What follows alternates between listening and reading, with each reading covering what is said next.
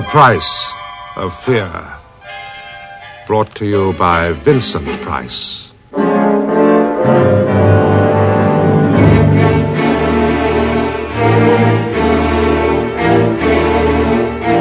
Glancing through my morning paper over breakfast today, I noticed that an enterprising gentleman in the catering business has invented a musical hot dog called, would you believe, a humburger. Isn't it amazing the things some people will eat? Food, by the way, is something of a hobby of mine, and I never cease to wonder at the incredible results that can be achieved by a good chef with a few basic ingredients. A little meat, a few vegetables, a glass of wine, a sprig of parsley, and voila. You know, there are few more interesting experiences than being allowed into the kitchen of a really first-class restaurant, to watch a master chef at work. And, of course, this privilege is rarely extended to anyone, which reminds me of an experience I had a few years back. And to give it the right flavor, let's call it speciality of the house. I was staying in New York at the time, and a friend of mine, Harry Lafler, knowing that I was interested in good food, invited me to dine with him one evening at his favorite restaurant. Harry was by way of being an international advertising man, and knowing the size of his expense account, I had imagined that I was in for an evening at one of New York's plushier night spots. Imagine my surprise, therefore, when I found myself being ushered towards a shabby brownstone building in an almost deserted downtown back street. Well, here we are. This is Spiero's. What do you think of it? Well, Harry, I must say it's not quite what I expected. It is rather dismal, isn't it? I'll have you know that Spiero's is the restaurant without pretensions. It is the one place in these ghastly neurotic times that has refused to compromise. When you enter Spiero's, you leave the insanity of this hour, of this day, of this year, and you find yourself for a brief span restored in spirit. You make it sound more like a cathedral than a restaurant. I wonder if I've done the right thing in bringing you here. Oh, come on now, Harry. I was only joking. You see, you are the one person I know with a knowledge of good food. Thank you. Knowing about Spiero's and not having an appreciative friend to share it with is like having a unique work of art locked in a room where no one else can see it. Anyway, let's not stand here talking. Let's go in. Good evening, sir. Mr. Lafler and a guest. Ah, yes, sir. Please come this way, gentlemen. The waiter led us through a mirrored foyer into a small dining room. It was no size at all, but the half-dozen or so guttering gas jets which provided the only illumination threw such a deceptive light that the walls flickered and faded into uncertain distance. There were no more than 8 or 10 tables in the room, and all but one were occupied. The few waiters serving moved amongst them with quiet efficiency. It really was very pleasant. And as soon as we were seated at the vacant table, I said as much to Harry. There. I knew you'd like it. But wait till you taste the food. By the way, did you notice that there are no women present? Yes, I did. Isn't that rather odd? Spiero doesn't encourage them. Oh. And I can tell you his method of getting rid of them is very effective. Excuse me, sir. Do you wish to be served now? Tell me, is the special being served tonight, waiter? Oh, I'm so sorry, sir. There is no special this evening. But it's been a month already, and I had hoped that my friend here... I'm sorry, sir, but you do understand the difficulties, sir. Oh, well, what the hell. But I was hoping, Vincent, to introduce you to the greatest treat that Spiero offers. Oh, never mind. I'm quite sure that whatever we decide upon will be delicious. Shall I serve at once, sir? Yes, please. Very good, sir. Well, Harry, have you ordered in advance? No, I should have explained. Spiero offers no choice whatsoever. But suppose we don't like what we're given? Oh, don't worry. No matter how exacting your taste, you will relish every mouthful. Just think a moment about the advantages of such a system. For instance, instead of a hurly-burly of sweating cooks trying to prepare 100 different dishes, here we have a chef who stands serenely alone, bringing all his culinary arts to bear on one task. Oh, then you've seen Spiero's kitchen. Tell me, what's it like? Unfortunately, I can't. I've never seen it. Believe me, I've tried. In fact, I admit that my desire to see the inside of this particular kitchen has become almost an obsession with me. Well, have you ever mentioned this to Spiro? At least a dozen times. But he just shrugs his massive shoulders and smiles. Still, I've never given up hope. At this point, the waiter reappeared, bearing 2 soup bowls and a small tureen, from which he slowly ladled a measure of clear, thin soup. I must confess that I tasted this soup with some curiosity. It was delicately flavored, bland to the verge of tastelessness. Automatically, I reached for the salt. Well, what do you think of the soup? Excellent. If you'll pardon me for saying so, you don't. What? You do not find it excellent. You find it flat and badly in need of salt. But how did How do I know? Yes. Because that was my reaction when I first dined here. But I'm confident that you will make the same discovery as I did. By the time you've finished your soup, your desire for salt will be non-existent. Well, Harry proved to be quite right. And before I had finished the soup, I was relishing every mouthful of it. It was really wonderful. Harry smiled at me across the table. Well, do you agree with me now? Wasn't I right? Yes, you certainly were. You will find that the absence of condiment is only one of several noteworthy characteristics which mark Spiro's. I may as well prepare you for the rest. For example, no alcoholic beverages of any sort are served here. Oh, really, Harry? Also, there is a ban on the use of tobacco in any form. Oh, but good Lord, is this a restaurant or a temperance hotel? You don't understand. By alternating stimulant and narcotic, you seesaw the delicate balance of your tastes so violently that it loses its most precious quality, the appreciation of fine food. Not another word was spoken until we had both finished our main course. Nor was there any need for words in the presence of such food. It was delicious. And it was only with a great effort that I prevented myself from wolfing the lot at one go and establishing myself as a grade-A glutton on my very first visit to this amazing restaurant. When we had both finished eating, Harry and I smiled at each other contentedly. We were both aware that we had enjoyed an exceptional culinary experience. Harry, if I had any doubts about Spiro's, I apologize unreservedly. In all your praise of the place, there is not a single word of exaggeration. That is only part of the story. You heard me mention the special, which unfortunately was not on tonight's menu. Well, what we've just eaten is as nothing when compared to the absolute delights of that special. Good Lord, what is it? I mean, nightingale's tongues, fillet of unicorn? Neither. It is lamb. Lamb? Oh, come on, you've got to be joking. If I were to give you in my own unstinted words my opinion of this dish, you would think me insane. That is how deeply the mere thought of it affects me. It is a select portion of the rarest sheep in existence. Lamb Armistan. Armistan. A remote and almost unknown place on the border which separates Russia and Afghanistan.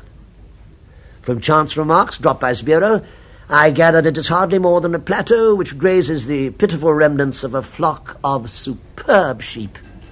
Spiro, by some means or other, has obtained exclusive rights to this flock, and is therefore the only restaurateur in the world ever to have lamb Armistan on his menu. I can tell you, the appearance of this dish is a very rare occurrence indeed, and nobody ever knows the exact date on which it will be served. But surely Spiro could provide some advance knowledge of this event. Well, the only objection to that is simply stated. Should advance information slip out, then the professional gluttons, in which this city abounds, would get the opportunity to taste this dish and sooner or later drive out the regular patrons. You don't mean to say that these few people present are the only ones in the entire city who know of the existence of Spiro's? In the entire world. Oh, that's incredible. It's kept a secret by every single patron, a solemn obligation. By accepting my invitation this evening, you automatically assume that obligation. I hope you can be trusted with it. Well, if that's the way you want it, Harry, of course I can. It may sound strange to you indeed. It may border on eccentricity. But I'm a solitary man, and I feel to my depths that this restaurant is both family and friend to me. I must confess that until that moment I had never really thought much about Harry's private life. To me he was a pleasant friend and dining companion, and his private affairs had never really concerned me.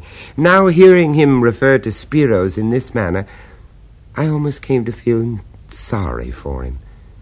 By the end of 2 weeks, Harry's invitations for me to join him at Spiro's had become something of a ritual. Now, I am by nature one of those people with a lean and hungry look, but I began to notice that I was rapidly putting on weight. I was, to tell the truth, becoming plump. I began to wonder whether Harry, by no means a lightweight, had also been lean before he started to dine at Spiro's. Thinking the whole thing over, I decided that I would not refuse to eat at the restaurant until I had both tasted the lamb Armistan and also been introduced to the amazing Mr. Spiro. And then one night, a few weeks later, I achieved both these ambitions, and both, I may say, exceeded my expectations. Good evening, gentlemen. Good evening. Tonight is the special, sir. What? Well, this is it. The culinary triumph of all times. And faced bad, you are embarrassed by the very emotion it distills. Yes, I must confess that my heart is certainly beating faster than usual. Tell me, Harry, the other diners, do they feel the same way? Well, of course they do. Look around you and judge for yourself. Yes, you're right. Anyway, there's comfort in numbers. It's nice to know that we all have the same basic animal feelings and can anticipate, or should I say, slaver over our meat. Oh, look, one of our number appears to be in for disappointment. Over there, at the end table, the empty seat. Oh, yes, the stout, bald man. He's not here tonight. I do believe it's the first dinner he's missed here in weeks. Rain or shine, crisis or calamity, I don't think he's missed an evening at Spiro's in 10 years. Imagine his disappointment when he finds that he's missed the speciality of the house. Mr. Lafleur and friend, I am so pleased, so very, very pleased. Ah, Mrs. Spiro. Tonight, gentlemen, the lamb Armistan will be an unqualified success. I myself have been stewing in the miserable kitchen all day, prodding the foolish chef to do everything just so. The just so is the important part, eh? But I see your friend does not know me. An introduction, perhaps. The words ran in a smooth, fluid eddy. They rippled, they purred, and I found myself hypnotized and could do no more than stare as Harry performed the introductions. Spiro's mouth, the mouth that uncoiled this sinuous monologue, was alarmingly wide, with thin, mobile lips that curled and twisted with every syllable. He had a wide nose and wide-set eyes. It was an amazing face, and somehow I had the feeling that I had seen it before. It was somehow familiar. I am so very pleased to meet you, Mr. Price. So very, very pleased. Oh, thank you. How do you do, Mr. Spiro? You like my little establishment, eh? Oh, yes. You have a great treat in store for you today, I assure you. My friend is by way of being a great admirer of yours, Spiro. True. Very great compliment. You compliment me with your presence, and I return the compliment with my food, eh? But I assure you, the lamb Armistan is far superior to anything of your past experience. All the trouble obtaining it, all the difficulty of preparation is truly merited. You know, I've wondered why, with all these difficulties you mentioned, why you even bothered to present lamb Armistan. Surely your other dishes are excellent enough to uphold your reputation. Perhaps it is a matter of psychology. Someone discovers a wonder and must share it with the others, eh? Or perhaps it is just a matter of good business. Well, then, in the light of all this, and considering all the conventions you impose on your customers, why don't you turn it into a private club? So perspicacious. I will tell you. Because there is more privacy in a public eating place than in the most exclusive club in existence. Here, no one inquires into your affairs. No one desires to know the intimacies of your life. We are not curious about our guests. We welcome you when you are here. We have no regrets when you go. That is the answer, eh? Yes, I'm sorry. I had no intention to pry. No, you are not pry. On the contrary, I invite questions. Don't let Spiro intimidate you. I've known him for years, and I assure you his bark is far worse than his bite.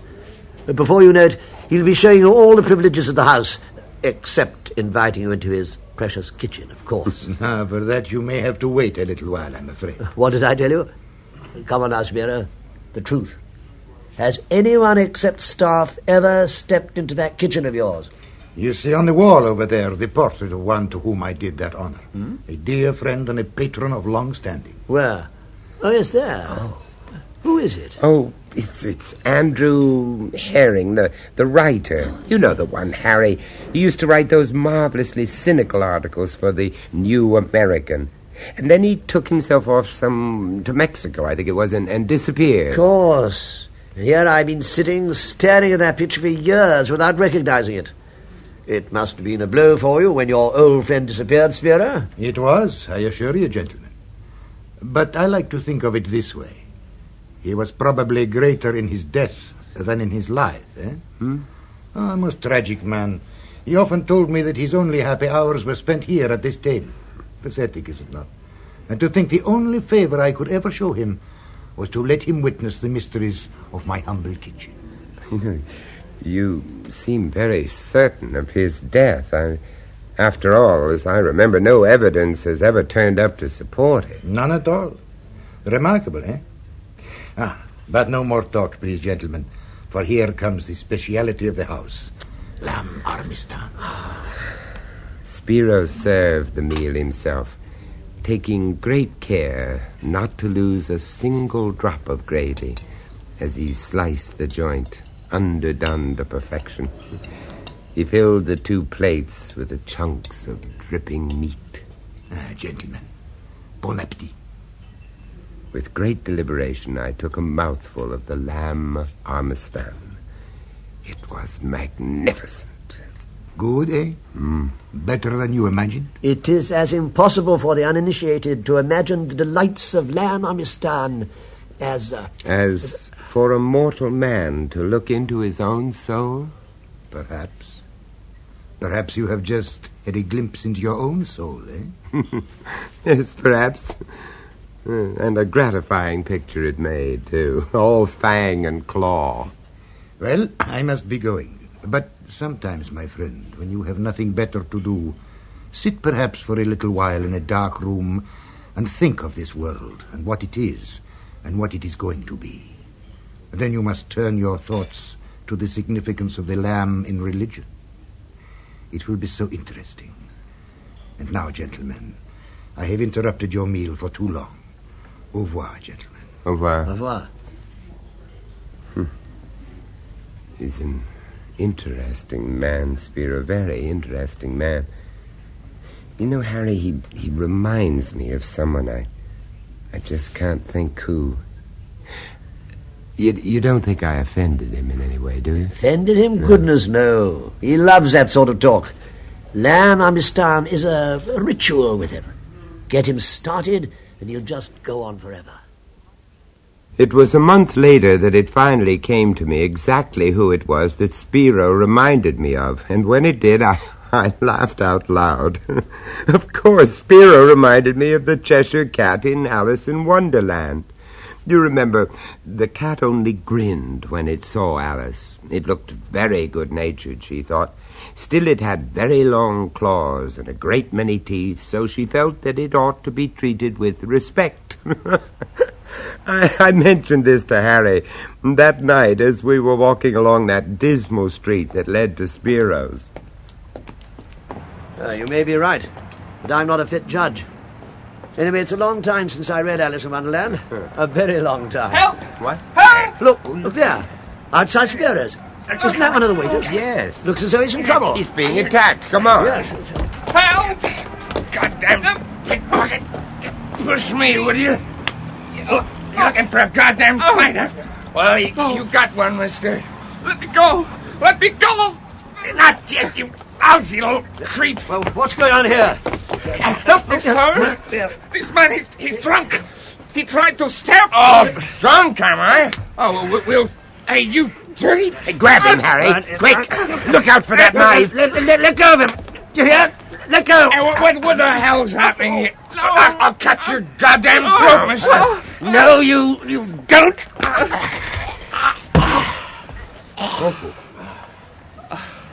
Boy, is he all right, do you think? That was some punch, Harry. I think he's stunned. He banged his head as he fell. Yeah, well, in any case, it's a job for the police. No, sir. What? No police. Mr. Spiro does not like police. Oh, now, wait. I beg you, no police. Anyway, he's coming round. He'll be all right. But what started all this anyway? I pushed against him accidentally, and he accused me of robbing him. He's drunk, sir. You can say that again. Well, now, you go inside and get cleaned up. We'll see to him. Thank you, sir. To you, I owe my life. If there is anything I can do to repay you... You just cut along, and if Mr. Spiro has any questions, you tell him to see me. Yes, sir. You saved my life. Thank you, sir. And with that, the waiter disappeared into the restaurant. Well, after all the excitement and kerfuffle of that incident, I must confess that I found I had quite an appetite.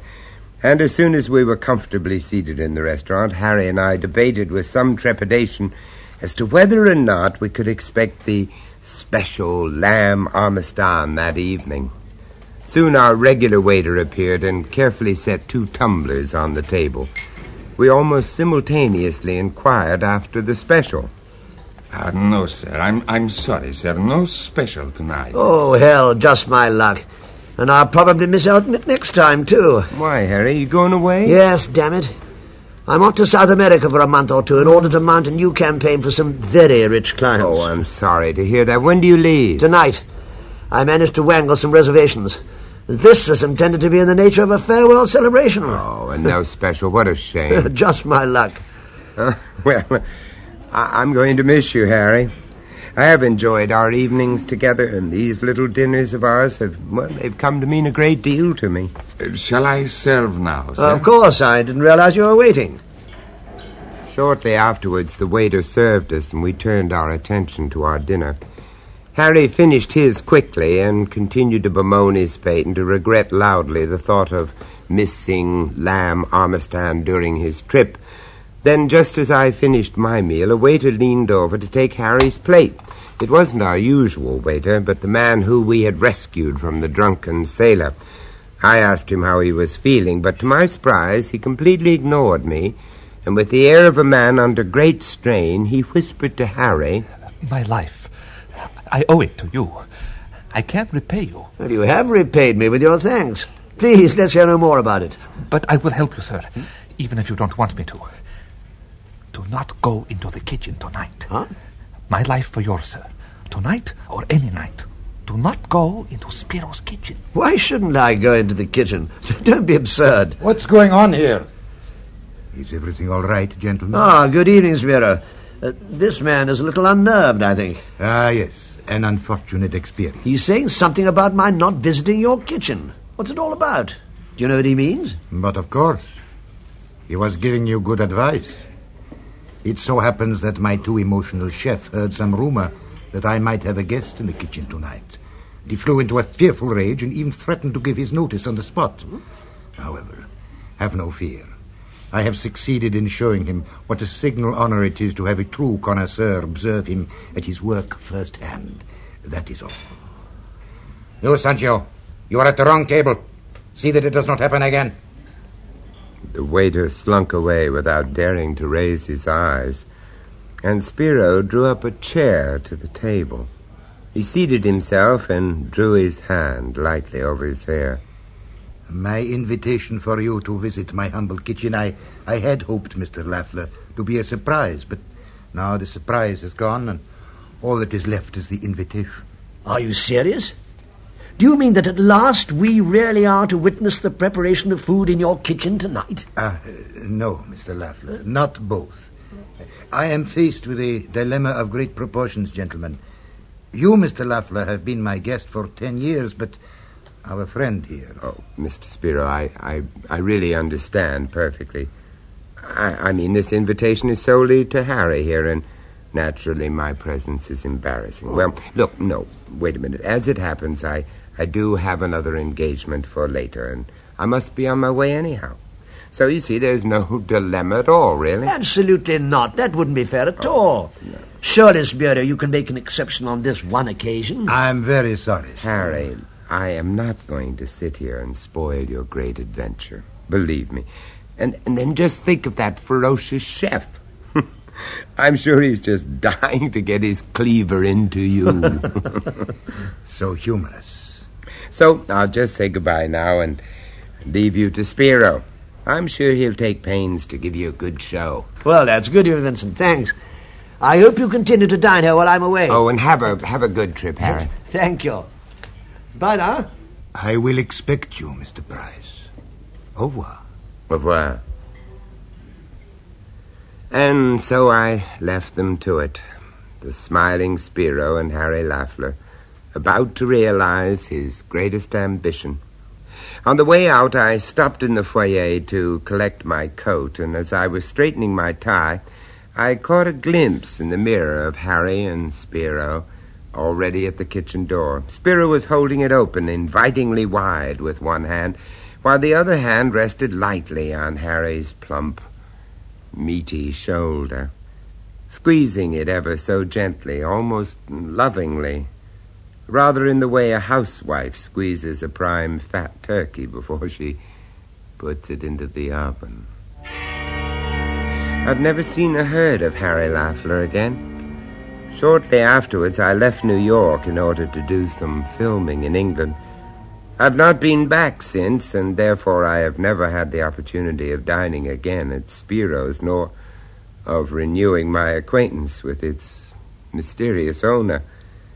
In the intervening years, however, my interest in food and its preparation has increased, and I can now create and experiment with recipes of my own. But I must confess that even in my wildest flights of culinary fancy, I have never yet dared to attempt lamb Amistad.